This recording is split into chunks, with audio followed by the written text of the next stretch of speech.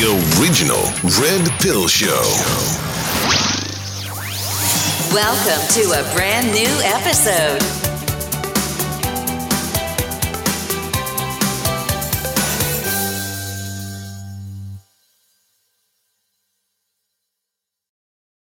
So you believe this is a premeditated thing that they were doing. So they realized that in order to get people enthusiastic about taking this vaccine, the best way to do that was to not have a protocol for treatment. It's not just my idea. Now it's completely laid out by the book by Dr. Pam Popper, the book recently published by Peter Breggin, COVID-19 and the Global Predators, We Are the Prey. I wrote one of the introductions. Dr. Leafleet and Dr. Vladimir Lysenko wrote the other introductions. These books are basically nonfiction. They have 1,000 citations in the Breggin book showing how it was coordinated and planned. Now Bobby Kennedy has his book out, The Real Anthony Fauci. I'm the most mentioned physician in that book.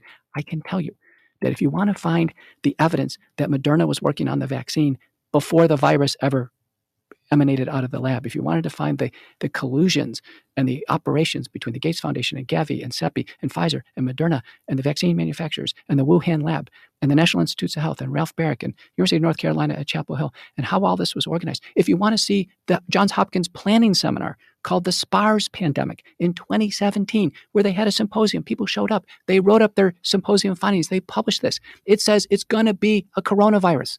It's going to be related to MERS and SARS.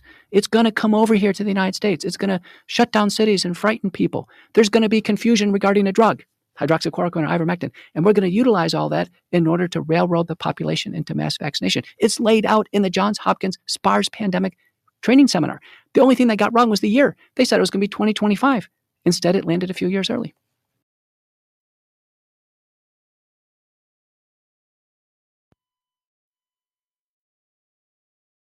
My name is Geert van den Bosch, and I got trained in veterinary medicine and then specialized in virology and molecular biology, and worked for a long time in academia, did my PhD in virology, and then joined the vaccine industry where I worked for a number of years, as well in late development, very close to the product, as well as in the research department.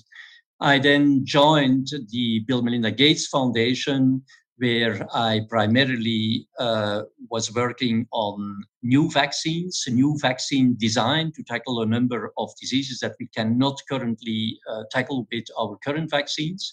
I also worked with the Global Alliance for Vaccines and Immunization, Gavi, and I'm now working as a consultant for the biotech.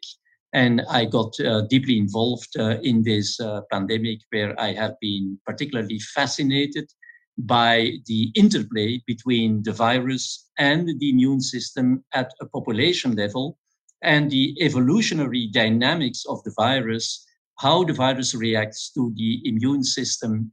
For example, when we do mass vaccination, that has been my concern from the very beginning. Doing mass vaccination in the midst of a pandemic of a highly mutable virus, and thereby giving the virus a chance to escape from the immune response.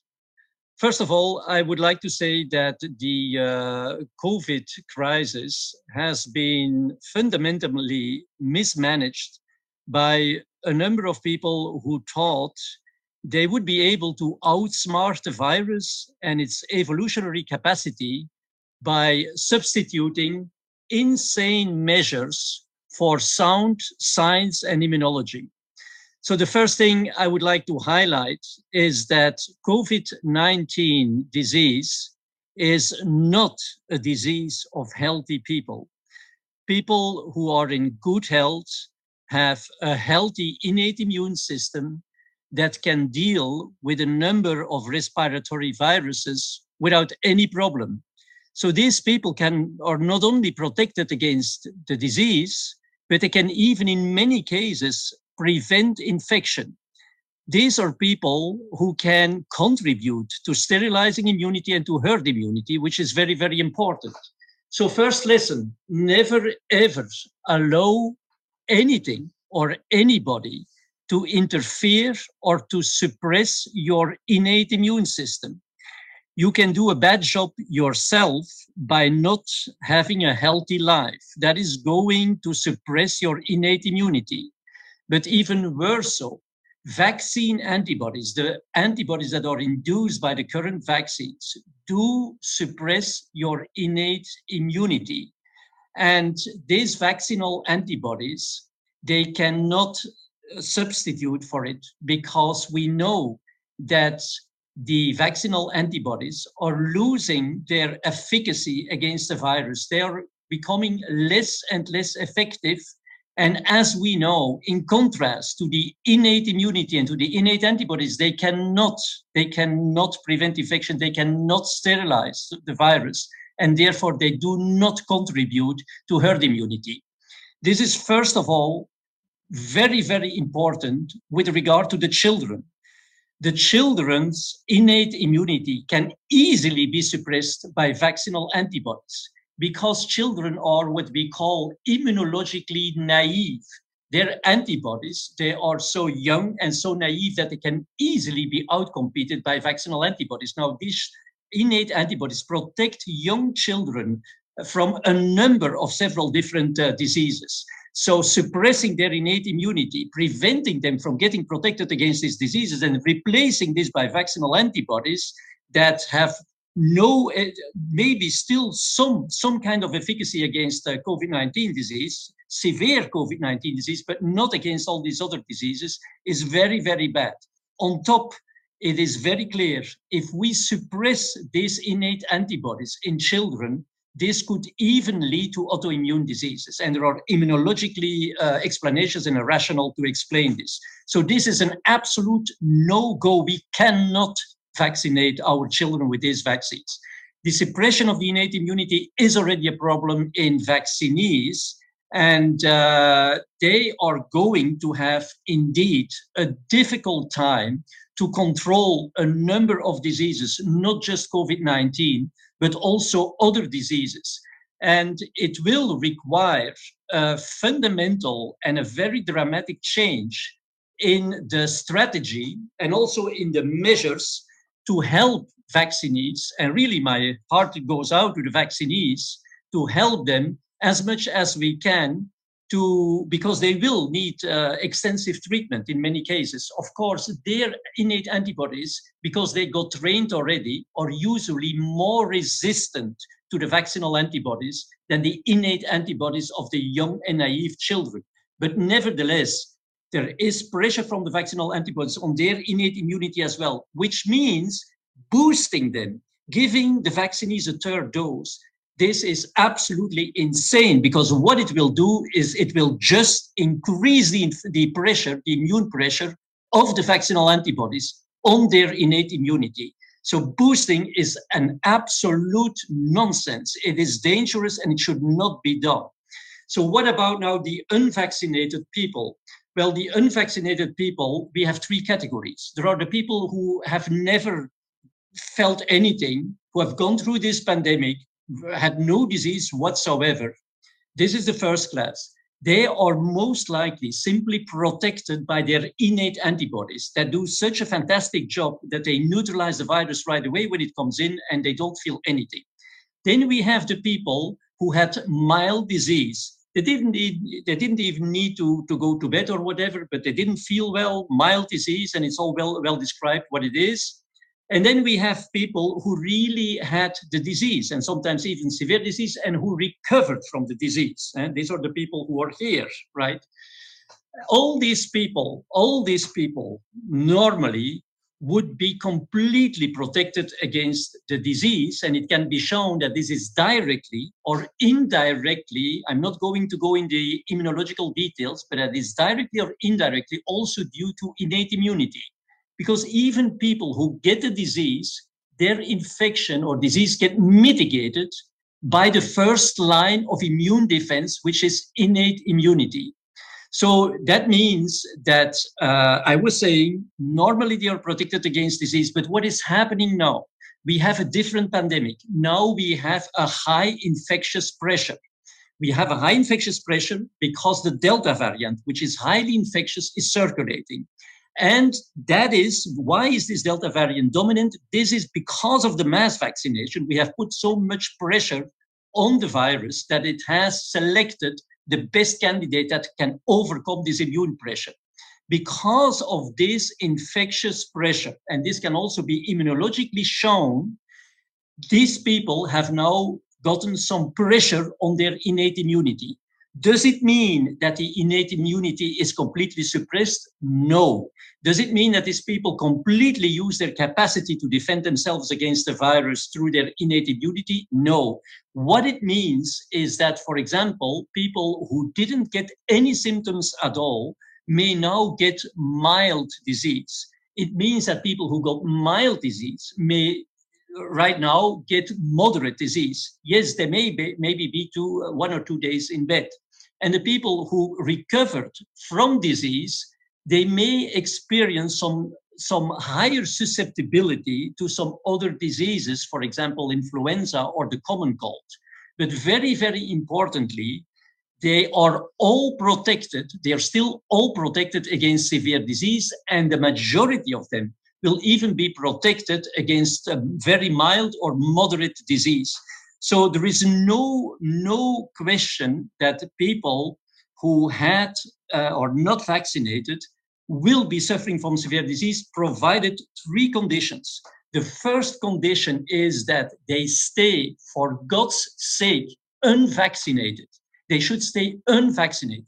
Secondly, they should take care of their innate immunity. So that means they should take care of their health. People should get rid of their fat. They should do exercise. They can take vitamins, supplements that stimulate their innate immunity, but they should have a healthy life and a healthy lifestyle. Now is the time to do this. I swear God, if you do this and you are unvaccinated, you will be spared from severe disease without any vaccine. On the contrary, the vaccine would do the opposite. And third condition, of course, in order for this to help, you cannot have underlying diseases. Are we going to discriminate these people? Of course not. Should these people with underlying diseases whose innate immunity is compromised, should they get the vaccine? No, even these people should not get the vaccine because it's going to further suppress their innate immunity. And we know that the vaccinal antibodies are increasingly losing their efficacy. So what these people should do, they are threatened, of course. And I said they will not withstand the high infectious pressure that is currently existing because of the Delta variant. So these people should still stick to the extent possible to infection prevention measures, and they should be careful about contacts, right? And especially, and this is not to discriminate against the vaccinees, but they should especially avoid contacts at this point in time with vaccinees, because the vaccinees are now the people, and that there is no doubt about this, who are really serving as a kind of breeding ground for the virus. So we need to have an extra protection for those who have underlying diseases, not vaccinate them, but in fact prevent them from being exposed to high infectious pressure. So to conclude, first of all, what does the science tell us? Well, the science tells us that it is innate immunity and not the vaccine-induced immunity that is going to protect us. And for those who are interested in learning more about this, there is an interview of mine tonight on the High Wire by Del Big Tree, where I clearly explain this from an immunological viewpoint. So the second important thing is people should no longer be worried about whom am I exposed to, whom am I in contact with? Can this or these people contaminate me, or can I get infected? This is not a question, because this leads to discrimination. It doesn't make sense. What we need to worry about is how can we protect ourselves? That is the key question. We cannot avoid exposure. It's impossible. How should we protect ourselves? That's the key question. And the third thing is, I know you guys are all worried about your freedom, about the lockdowns, etc.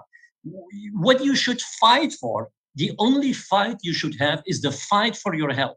Not fight against other people, the fight for your health, not getting vaccinated. And don't worry too much about the measures that are right now implemented, because I tell you, And I'm certain, I'm 100% certain, this cannot last for a long time. This we see already that the percentage of people who get hospitalized amongst the vaccinees is now steadily increasing, whereas more and more with training of the innate immune system, with more exposure to the virus, more and more non-vaccinated people get protected. So, and I'm talking in terms of ratios, not absolute numbers. This will shift. And this will lead inevitably, and I'm not a doomspreacher, this will inevitably lead to a collapse of our health system. It cannot be otherwise. So these measures cannot, it's not sustainable. It will not long for a long time. So don't worry too much about this. I would say stay calm. And with that, I'm wishing you a successful rally. But think about this. Es gibt diesen Spruch, in der Ruhe liegt die Kraft. So keep it peaceful. Thank you all.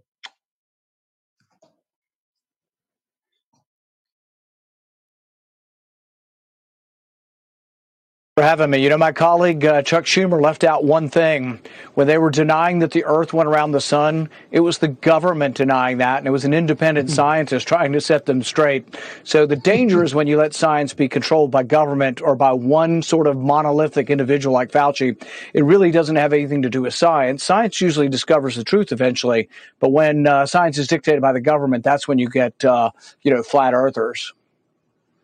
Yeah, I mean, they seem to love the character assassination and insults, Senator. But listen, as you well know, being an active proponent of God-given rights and liberty's a zero-sum game. You can't have a big sphere of individual liberty and a big government at the same time. And what's really concerning me, Senator, is he's constantly moving goalposts, which don't seem to be grounded in science at all, keep shrinking the sphere of individual liberty and empowering more and more government. And it's not going to stop until we stop it. There doesn't seem to be an endpoint here. I don't think it's been about science for a long time. It's really been about conditioning the American individual to submit to government. And you're right, it never ends. The goalposts will continue to change, and ultimately more and more of your health care will be controlled. You know, under socialized medicine, when we centralize all controls, most of these decisions are made by government bureaucrats like Fauci. So if you love the dictates on vaccines, you'll love it when Fauci's in charge of who can be dialyzed. In England, for many years, they wouldn't dialyze you after age 50 because they thought, well, you don't have much left to live, and over 50, you're over the hill. And I personally resent that now that I'm well past 50. But the thing is, nobody in government should be making those decisions. And once they do, it gets into rationing and arbitrary decisions by little autocrats like Fauci. It's a huge mistake to let this happen, and we do need to fight back. Talking about your faith, it's offending people. This is for the greater good. We need to separate you from your children because you're not complying. This is for the greater good. We need to hold you in a facility for a little while for not cooperating. This is for the greater good. This is for the greater good. This is for the greater good. This is for the greater good. This is for the greater good. This is for the greater good. After decades of intense research, our quest to discover the key to breaking the globalist bonds is now live. The reset wars have begun. Start your journey at resetwars.com today.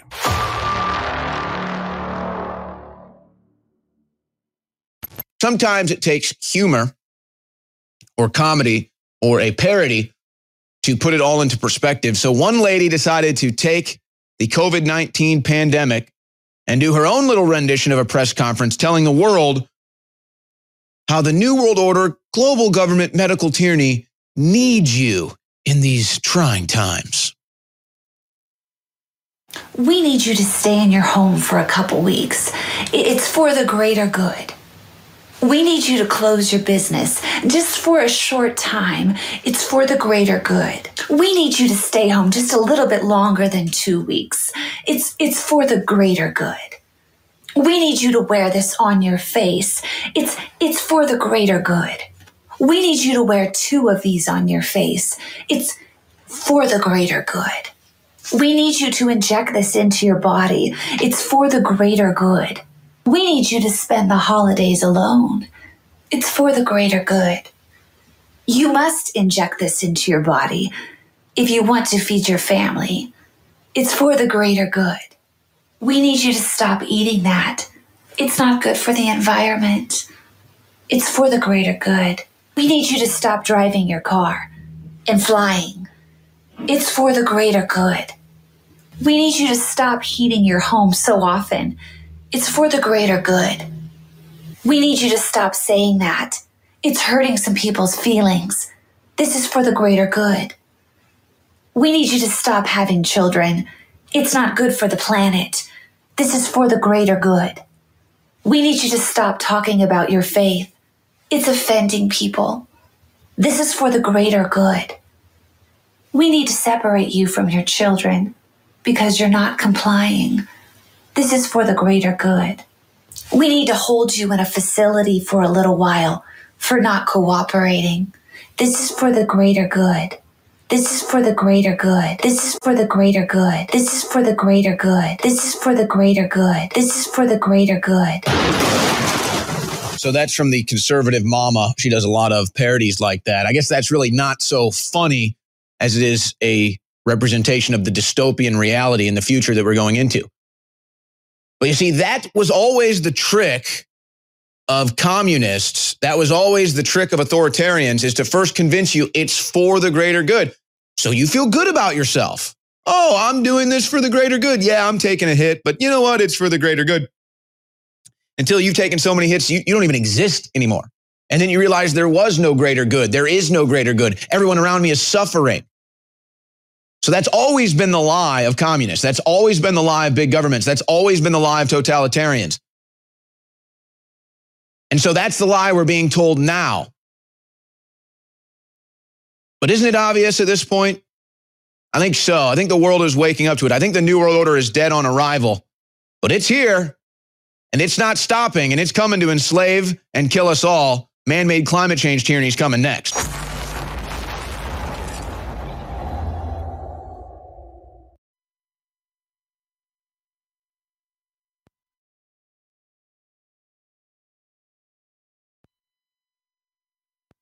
The Nuremberg Code is the most important document in the history of the ethics of medical research. The code was formulated 70 years ago, in August 1947, in Nuremberg, Germany, by American judges sitting in judgment of Nazi doctors accused of conducting murderous and torturous human experiments in the concentration camps, the so-called doctor's trial. It served as a blueprint for today's principles that ensure the rights of subjects in medical research. The 10 principles of the code are: first, the voluntary consent of the human subject is absolutely essential. This means that the person involved should have legal capacity to give consent, should be situated as to be able to exercise free power of choice, without the intervention of any element of force, fraud, deceit, duress, overreaching, or other ulterior form of constraint or coercion, and should have sufficient knowledge and comprehension of the elements of the subject matter involved as to enable him to make an understanding and enlightened decision. This latter element requires that before the acceptance of an affirmative decision by the experimental subject, there should be made known to him the nature, duration, and purpose of the experiment, the method and means by which it is to be conducted, all inconveniences and hazards reasonably to be expected, and the effects upon his health or person which may possibly come from his participation in the experiment. The duty and responsibility for ascertaining the quality of the consent rests upon each individual who initiates, directs, or engages in the experiment. It is a personal duty and responsibility which may not be delegated to another with impunity. Second, the experiment should be such as to yield fruitful results for the good of society, unprocurable by other methods or means of study, and not random and unnecessary in nature. Third, the experiment should be so designed and based on the results of animal experimentation and a knowledge of the natural history of the disease or other problem under study, that the anticipated results will justify the performance of the experiment. Fourth, the experiment should be conducted as to avoid all unnecessary physical and mental suffering and injury. Fifth, no experiment should be conducted where there is an a priori reason to believe that death or disabling injury will occur, except in those experiments where the experimental physicians also serve as subjects. Sixth, the degree of risk to be taken should never exceed that determined by the humanitarian importance of the problem to be solved by the experiment. Seventh, proper preparation should be made and adequate facilities provided to protect the experimental subject against even remote possibilities of injury, disability, or death. Eighth, the experiment should be conducted only by scientifically qualified persons. The highest degree of skill and care should be required through all stages of the experiment of those who conduct or engage in the experiment. Ninth, during the course of the experiment, the human subject should be at liberty to bring the experiment to an end, if he has reached the physical or mental state, where continuation of the experiment seems to him to be impossible. And finally, 10th, during the course of the experiment, the scientist in charge must be prepared to terminate the experiment at any stage, if he has probable cause to believe, in the exercise of the good faith, superior skill, and careful judgment required of him, that a continuation of the experiment is likely to result in injury, disability, or death to the experimental subject.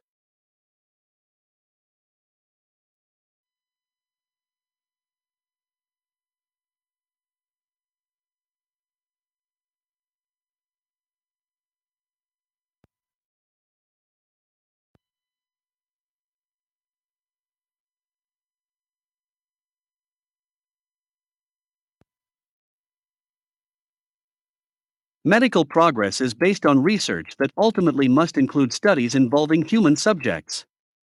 The primary purpose of medical research involving human subjects is to understand the causes, development, and effects of diseases and improve preventive, diagnostic, and therapeutic interventions. Even the best proven interventions must be evaluated continually through research for their safety, effectiveness, efficiency, accessibility, and quality. In 1964, the World Medical Association developed and ratified the first version of the Declaration of Helsinki to help articulate ethical principles to be followed when conducting human subjects research. The association's foremost goal for the Declaration of Helsinki was to address ethical complexities associated with conducting human subjects research internationally. The document states that no national or international ethical, legal, or regulatory requirement should reduce or eliminate any of the protections for research subjects set forth in this declaration. The declaration laid a number of guiding principles that all research involving human subjects must follow. First, medical research is subject to ethical standards that promote and ensure respect for all human subjects and protect their health and rights. While the primary purpose of medical research is to generate new knowledge, this goal can never take precedence over the rights and interests of individual research subjects. It is the duty of physicians who are involved in medical research to protect the life, health, dignity, integrity, right to self-determination, privacy, and confidentiality of personal information of research subjects. The responsibility for the protection of research subjects must always rest with the physician or other healthcare professionals and never with the research subjects, even though they have given consent. Second, physicians must consider the ethical, legal, and regulatory norms and standards for research involving human subjects in their own countries as well as applicable international norms and standards. No national or international ethical, legal, or regulatory requirement should reduce or eliminate any of the protections for research subjects set forth in this declaration. Third, medical research should be conducted in a manner that minimizes possible harm to the environment. Medical research involving human subjects must be conducted only by individuals with the appropriate ethics and scientific education, training, and qualifications. Research on patients or healthy volunteers requires the supervision of a competent and appropriately qualified physician or other healthcare professional. Groups that are underrepresented in medical research should be provided appropriate access to participation in research. Physicians who combine medical research with medical care should involve their patients in research only to the extent that this is justified by its potential preventive, diagnostic, or therapeutic value, and if the physician has good reason to believe that participation in the research study will not adversely affect the health of the patients who serve as research subjects. Finally, fourth, appropriate compensation and treatment for subjects who are harmed as a result of participating in research must be ensured. In medical practice and in medical research, most interventions involve risks and burdens. Medical research involving human subjects may only be conducted if the importance of the objective outweighs the risks and burdens to the research subjects. All medical research involving human subjects must be preceded by careful assessment of predictable risks and burdens to the individuals and groups involved in the research in comparison with foreseeable benefits to them and to other individuals or groups affected by the condition under investigation. Measures to minimize the risks must be implemented. The risks must be continuously monitored, assessed, and documented by the researcher. Physicians may not be involved in a research study involving human subjects unless they are confident that the risks have been adequately assessed and can be satisfactorily managed. When the risks are found to outweigh the potential benefits, or when there is conclusive proof of definitive outcomes, physicians must assess whether to continue, modify, or immediately stop the study. Some groups and individuals are particularly vulnerable and may have an increased likelihood of being wronged or of incurring additional harm. All vulnerable groups and individuals should receive specifically considered protection. Medical research with a vulnerable group is only justified if the research is responsive to the health needs or priorities of this group, and the research cannot be carried out in a non-vulnerable group. In addition, this group should stand to benefit from the knowledge, practices, or interventions that result from the research. Medical research involving human subjects must conform to generally accepted scientific principles, be based on a thorough knowledge of the scientific literature, other relevant sources of information, and adequate laboratory and, as appropriate, animal experimentation. The welfare of animals used for research must be respected. The design and performance of each research study involving human subjects must be clearly described and justified in a research protocol. The protocol should contain a statement of the ethical considerations involved and should indicate how the principles in this declaration have been addressed. The protocol should include information regarding funding, sponsors, institutional affiliations, potential conflicts of interest, incentives for subjects, and information regarding provisions for treating or compensating subjects who are harmed as a consequence of participation in the research study. In clinical trials, the protocol must also describe appropriate arrangements for post-trial provisions. The research protocol must be submitted for consideration, comment, guidance, and approval to the concerned Research Ethics Committee before the study begins. This committee must be transparent in its functioning, must be independent of the researcher, the sponsor, and any other undue influence, and must be duly qualified. It must take into consideration the laws and regulations of the country or countries in which the research is to be performed, as well as applicable international norms and standards, but these must not be allowed to reduce or eliminate any of the protections for research subjects set forth in this declaration. The committee must have the right to monitor ongoing studies. The researcher must provide monitoring information to the committee, especially information about any serious adverse events. No amendment to the protocol may be made without consideration and approval by the committee. After the end of the study, the researchers must submit a final report to the committee containing a summary of the study's findings and conclusions. Every precaution must be taken to protect the privacy of research subjects and the confidentiality of their personal information. Participation by individuals capable of giving informed consent as subjects in medical research must be voluntary. Although it may be appropriate to consult family members or community leaders, no individual capable of giving informed consent may be enrolled in a research study unless he or she freely agrees. In medical research involving human subjects capable of giving informed consent, each potential subject must be adequately informed of the aims, methods, sources of funding, any possible conflicts of interest, institutional affiliations of the researcher, the anticipated benefits and potential risks of the study, and the discomfort it may entail, post-study provisions, and any other relevant aspects of the study. The potential subject must be informed of the right to refuse to participate in the study, or to withdraw consent to participate at any time without reprisal. Special attention should be given to the specific information needs of individual potential subjects, as well as to the methods used to deliver the information. After ensuring that the potential subject has understood the information, the physician must then seek the potential subject's freely given informed consent, preferably in writing. If the consent cannot be expressed in writing, the non-written consent must be formally documented and witnessed. All medical research subjects should be given the option of being informed about the general outcome and results of the study. When seeking informed consent for participation in a research study, the physician must be particularly cautious if the potential subject is in a dependent relationship with the physician or may consent under duress. In such situations, the informed consent must be sought by an appropriately qualified individual who is completely independent of this relationship. For a potential research subject who is incapable of giving informed consent, the physician must seek informed consent from the legally authorized representative. These individuals must not be included in a research study that has no likelihood of benefit for them unless it is intended to promote the health of the group represented by the potential subject. The research cannot instead be performed with persons capable of providing informed consent, and the research entails only minimal risk and minimal burden. When a potential research subject who is deemed incapable of giving informed consent is able to give assent to decisions about participation in research, the physician must seek that assent in addition to the consent of the legally authorized representative. The potential subject's dissent should be respected.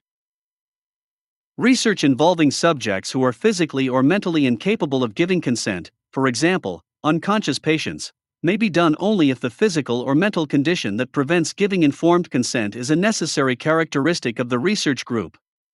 In such circumstances, the physician must seek informed consent from the legally authorized representative.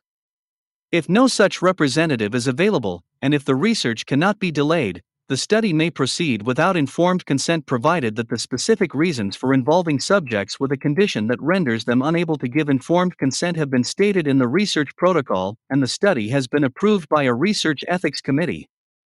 Consent to remain in the research must be obtained as soon as possible from the subject or a legally authorized representative. The physician must fully inform the patient which aspects of their care are related to the research. The refusal of a patient to participate in a study, or the patient's decision to withdraw from the study, must never adversely affect the patient-physician relationship. For medical research using identifiable human material or data, such as research on material or data contained in biobanks or similar repositories, physicians must seek informed consent for its collection, storage, and reuse. There may be exceptional situations where consent would be impossible or impracticable to obtain for such research. In such situations, the research may be done only after consideration and approval of a research ethics committee.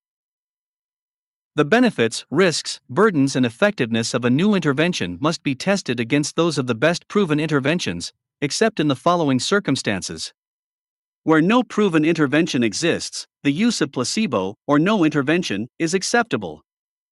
Or where for compelling and scientifically sound methodological reasons the use of any intervention less effective than the best proven one, the use of placebo or no intervention is necessary to determine the efficacy or safety of an intervention. Regardless, the patients who receive any intervention less effective than the best proven one, or placebo, or no intervention, should not be subjected to additional risks of serious or irreversible harm as a result of not receiving the best proven intervention. Extreme care must be taken to avoid abuse of this option.